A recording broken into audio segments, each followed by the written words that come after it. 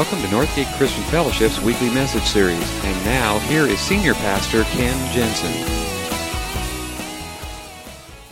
Well, last week we began this series we're calling Insomnia, and it has to do with the things that keep you up at night. And since we started this series, or actually since we announced this series, people have been sending me like articles and links on the web and everything. And I don't know why, but someone sent me this link. The link on the web, it's actually from National Geographic, an article. It said, "The mysteries of your sleep cycle may be unlocked by the hairs on your head." Not sure why they sent this one to me, but evidently there's a portion of your brain, it's called the suprachiasmatic nucleus, and it controls your body clock. And what they have found is that the RNA strands in your genes actually process the signals that determine your body clock. Determines whether you're a night person or a morning person. It really is. These are 24-hour cycles, and it's the RNA in the genes that determine that. And the best way they can find this is by a hair follicle test. Now, what I'm very glad to announce is they have found that there is no correlation to the amount of hair on your head and the amount of sleep you get, okay? So I was very gratified with that part of it. The series we're calling Insomnia, and there are some particular stresses that seem to be the things that keep us awake at night. And last week we talked about anxiety. In the weeks ahead, we're going to be talking about things like financial pressures and family issues and major life decisions that you have to make, or feelings of guilt and shame. And those little invitation cards that we put in your bulletin, really encourage you to use those, because you probably know somebody who's dealing with at least one of those things. But this morning, what we're going to be talking about is unresolved conflict. Ephesians 4:26 says, "Do not let the sun go down while you are still angry, and do not give the devil a foothold." That there is a correlation between unresolved conflict and your ability to sleep. It's right there in the Bible. And there's a lot of people that miss a lot of sleep because of conflicts that have been unresolved in their life. And so how do you do that? How do you not let the sun go down on your anger? Well, the key to it is forgiveness. And Jesus talked an awful lot about forgiveness. And Matthew 5, verse 23, we'll read a little bit there, and then we're going to skip over a couple pages to Matthew 18. But this is Jesus' instructions. He says in verse 23 of Matthew 5, "Therefore, if you are offering your gift at the altar, and there remember that your brother has something against you, leave your gift there in front of the altar. First go and be reconciled to your brother, then come and offer your gift. Settle matters quickly with your adversary who is taking you to court. Do it while you are still with him on the way, or he may hand you over to the judge, and the judge may hand you over to the officer, and you may be thrown in prison. And I tell you the truth, you will not get out until you have paid the last penny."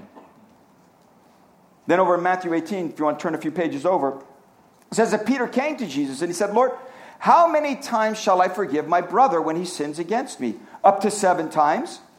Jesus answered, "I tell you, not 7 times, but 77 times.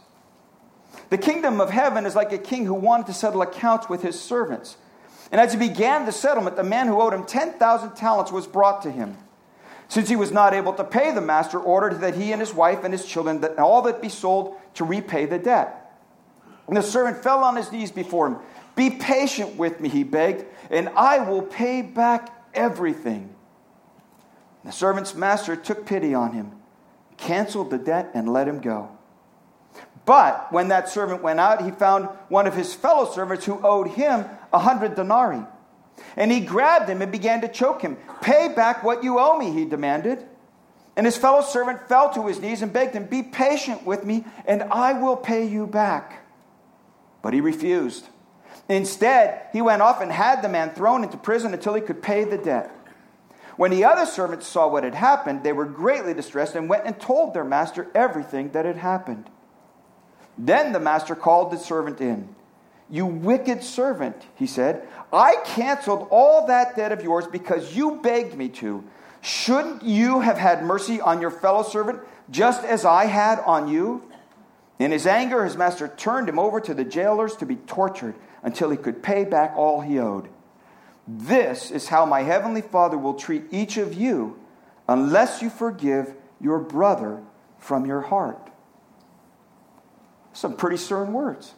That forgiveness is not an option.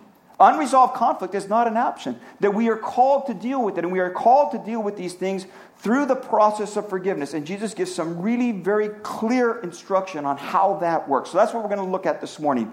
How do you do that? Now, I'll say up front, this is easier said than done. Much easier said than done. Much easier to talk about than to actually do it. But it can be done. So this morning, some of the steps to resolve conflict that you might have with someone. And the first is simply this: acknowledge the conflict. Just acknowledge that there's something. You can only heal hurts that are acknowledged. And forgiveness is not avoiding it or stuffing it or excusing it or putting it off in the corner somewhere. Something has happened. Both of these teachings of Jesus start with, if you are offering your gift at the altar, and there remember, your brother has something against you. When Peter asked Jesus, he says, Lord, how many times shall I forgive my brother when he sins against me? There's been a rift in the relationship in both of these. Something is wrong, and that something has to be resolved. Not avoided, not denied, not stuffed, but resolved. So let me tell you a few things. First of all, you understand, forgiveness is not denying. Forgiveness is not avoiding. Forgiveness is not excusing. Because excusing has to do with whether or not somebody really is to blame. If somebody gives excuse, they're not to blame. Let me give you an example of that. When we were young parents, one of our children, and I will not mention which one by name, but it was a Sunday morning. We were all dressed up, ready to go to church. I was on pastoral staff at the church, and we had to be there, and I was running late, and I was supposed to be there for a certain time, and I was running late and everything. We got all the, you know how it is when you got two kids. Getting them all together, getting them in the car, and just as we're putting one of them into the car, they had a major blowout. Now, for those of you who, this is before, Pampers and all those really nice, well-done diapers, okay? When we're talking blowout, we are talking like everywhere. I mean, like on all of us, because we were in the process of handing one to another. So it was just one of those run in the house, just change clothes, throw it all in the bathtub, and, head out to church, Now, that child does not need forgiving. Didn't like what they did, but they don't need forgiving because that's what kids do, okay? They are excused for that. They're not at fault. They're not to blame, okay? So excusing, you can excuse if somebody's not to blame. Forgiving is not excusing. Forgiving is holding somebody responsible for something that they did, that they are to blame. Forgiveness is not avoiding, it's not denying, it's not excusing, it's not even tolerating. You can forgive somebody and not tolerate their behavior. Because when you forgive, you are identifying a real problem, a real thing that happened, and you are forgiving that thing. So it's important that you really know what is it that needs forgiving. Acknowledge the conflict, identify it, and then when you forgive, the first step of forgiving is holding somebody responsible. You hurt me. You did something to harm our relationship. Something has gone wrong here. And so you've got to identify it and you hold the person responsible. You forgive people for what they do. Not necessarily for who they are, but for what they do. You name the hurt. You name the action, the behavior. And by the way, you don't have to go around doing this with every little thing. I had a person in my life a number of years ago now, and it was like always coming to me to deal with something that had come between us that I had no idea about. And honestly, it got to the point when I saw her coming, I would turn the other way because I just knew if she was coming to have a conversation, it was not going to be fun. And I was constantly offending her. Just like, lighten up. In fact, I told her once, I said, sometimes you're just a little too picky. And she said to me, you have no idea how much I hold back. Okay, it's time to step away from this relationship. Okay, you don't have to do that with every little thing. But when things happen in a relationship, the first step is identify the conflict. Acknowledge it. Something's happened. Name it. And then you do it. By the way, in every situation, there's plenty of blame to go around. You notice these are two different instances. In the first one is that your brother has something against you. You are the offending party. And you realize, I've done something to hurt a relationship. Then you take care of it. And in the instance with Peter, he's saying, how many times shall I forgive a brother when he sins against me? And the truth of the matter is, there's always blame on both sides. Lewis Smedes puts it this way: we always feel like innocent lambs, but we are not as pure as we feel. Even if we are the injured party, we are seldom the completely innocent party. There's usually enough blame to go around. And it's much easier to see it in the other person. But the first thing you do is acknowledge the hurt. Acknowledge the conflict. Then when you know what it is, then you're ready to take the initiative. Now do something about it. Make reconciliation a priority. He says, if this comes up, he says, leave your gift there in front of the altar. First go and be reconciled to your brother. Don't put it off. Deal with it. In fact, the next verse, he says, settle matters quickly with your adversary. Do all that you can. Do your part to resolve the conflict. The longer that you hold on to it, the worse it's going to become. Because it's like a video replaying in your mind. And the circumstances don't change. It just makes it worse. And it's like when you watch a football replay against your team, the call goes against your team, and you watch a replay and it's clearly the official got it wrong. The official got it wrong. And that they still go ahead with their call. Now, they run that replay every time. It doesn't change what happened. It just makes you angrier about it. And that's what happens when you replay it in your own mind and you keep putting off the reconciliation. It just gets worse. So do your part first. And by the way, you don't come to vent. The goal is reconciliation. So you don't come to just dump on the person. You come to resolve the conflict. And you can forgive. You can forgive people without them asking. Because a lot of times they won't ask. But the forgiveness starts in your own heart. Now, it would be much easier to forgive somebody if they came crawling on their knees in sackcloth and ashes and begged for your forgiveness. Then you would feel very comfortable forgiving. That doesn't happen. So forgiveness starts in your own heart. You do your part. Because what if they never ask? And when you do it correctly. Look at this next verse, Matthew 18, verse 15. If your brother sins against you, go and show him his fault just between the two of you. Now, that is so contrary to human nature. Because what we tend to do is tell the story to other people. We build our case. We win supporters for our side. And when we do that, what we end up doing is we build a whole group of people over here who have nothing to do with the offense, but now they're in on it. So now if you do make reconciliation, if you do handle this forgiveness thing, now it's much harder because now you got a whole group of people that you got to go back and explain. Because now they're holding stuff against this person that they have no business in. So you keep it just between the two of you.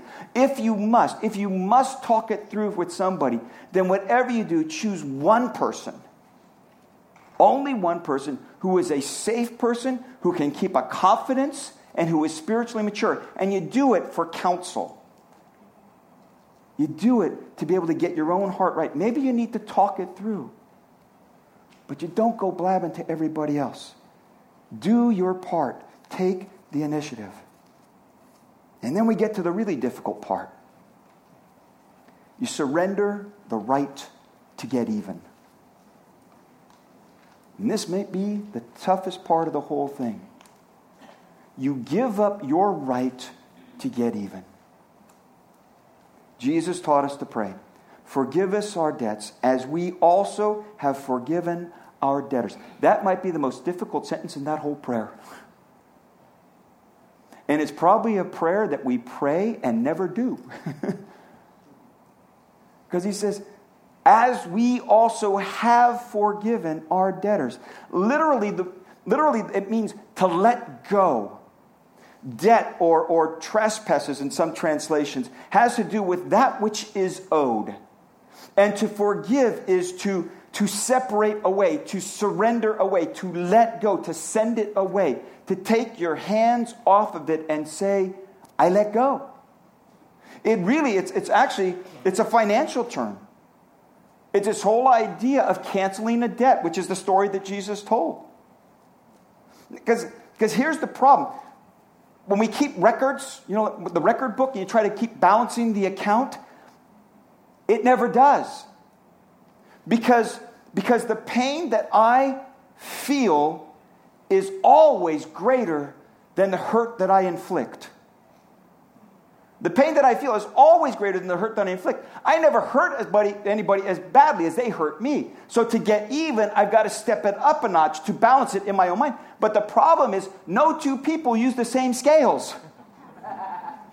And so I might think I'm getting even, but now I've hurt you greater. So now you got to get even, which to me is you've hurt me greater, and it keeps escalating.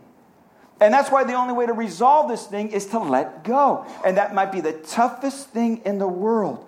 Because we live by this eye for an eye, tooth for a tooth. Gandhi said, if the world continues to live by an eye for an eye, eventually the whole world will be blind. He's got a point. What we're doing is we are letting people off the hook. We are canceling the debt without inflicting harm on their credit rating. It's letting go.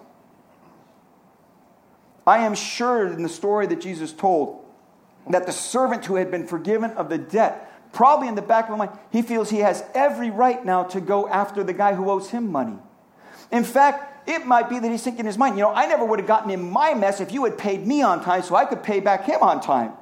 He might have all kinds of rationalizations about why he went after the other guy who owed him money. He never made the connection of the great debt that he had been forgiven.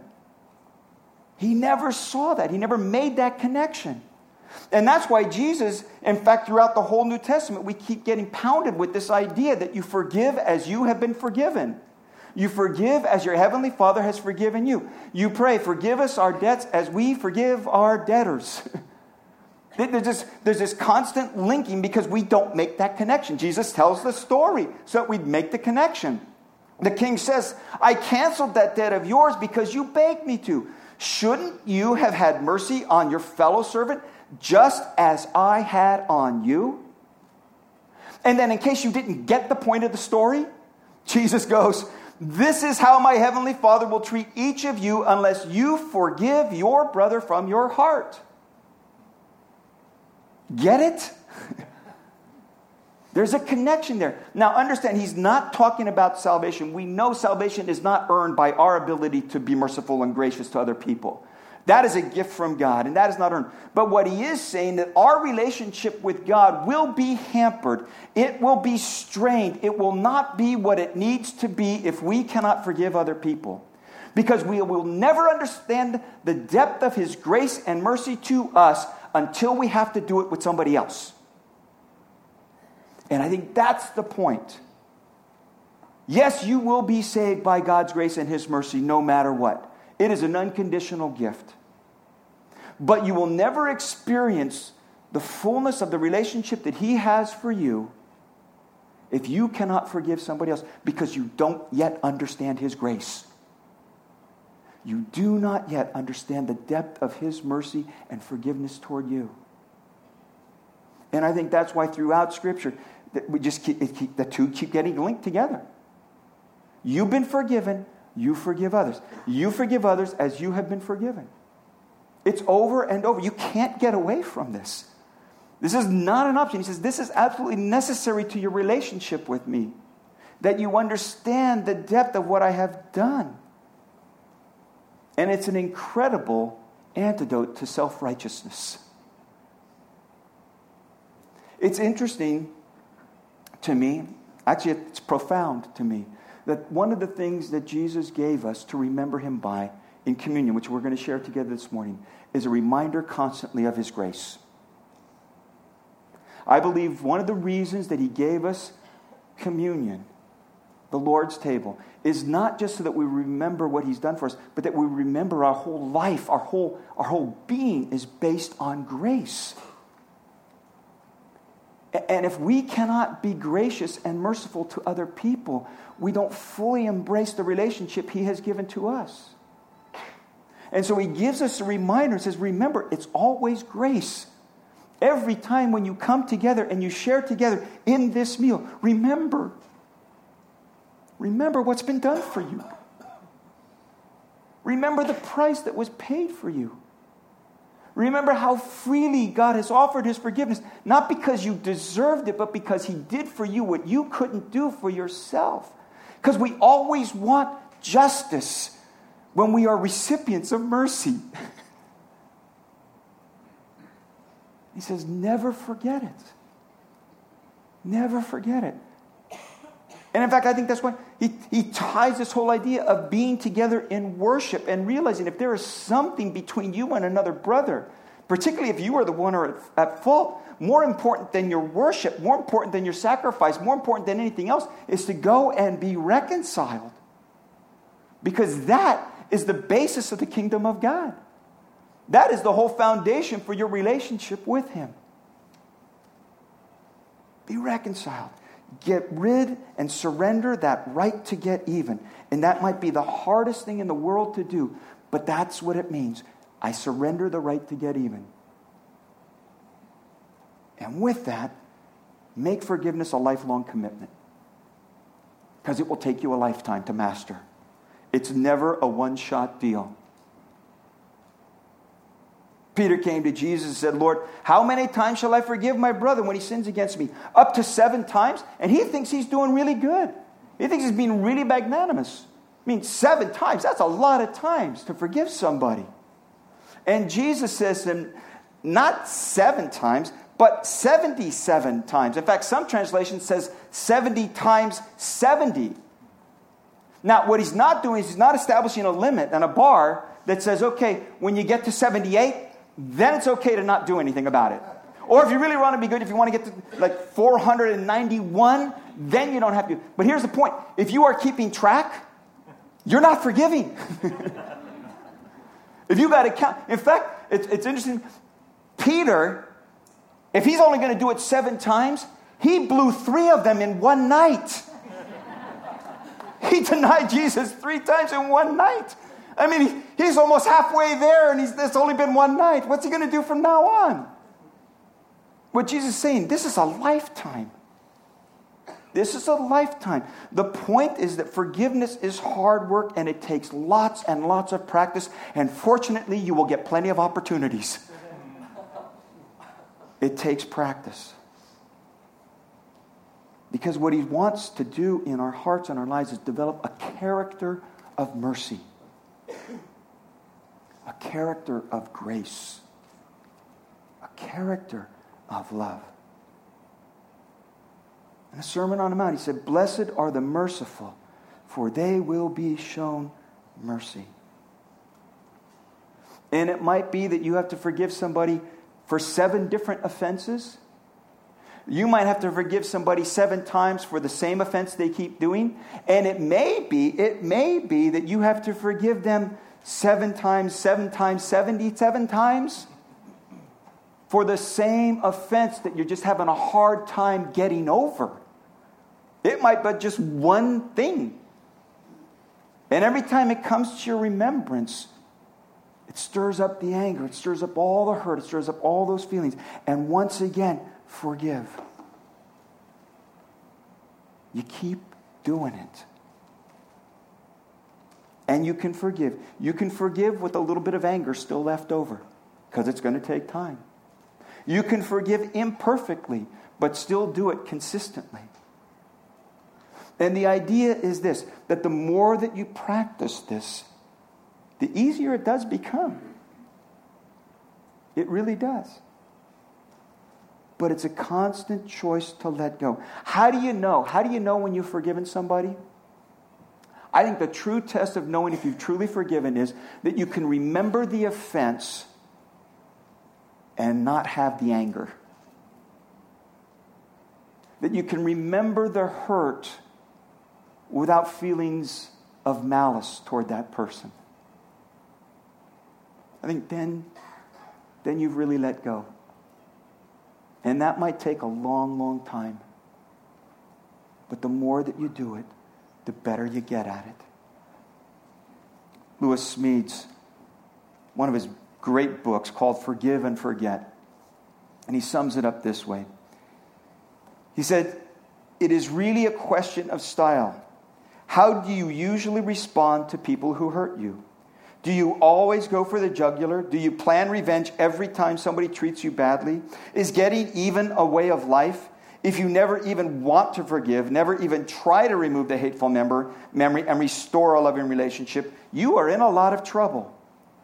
But if you are trying to forgive, even if you manage forgiving in fits and starts, even if you forgive today, hate again tomorrow, and have to forgive again the day after, you are a forgiver. Most of us are amateurs, bungling duffers sometimes. So what? In this game, nobody is an expert. We are all beginners. Would you bow your heads with me? Thank you for listening to this week's message. We trust that you'll join us again soon for another uplifting message from Northgate Christian Fellowship, located in Benicia, California.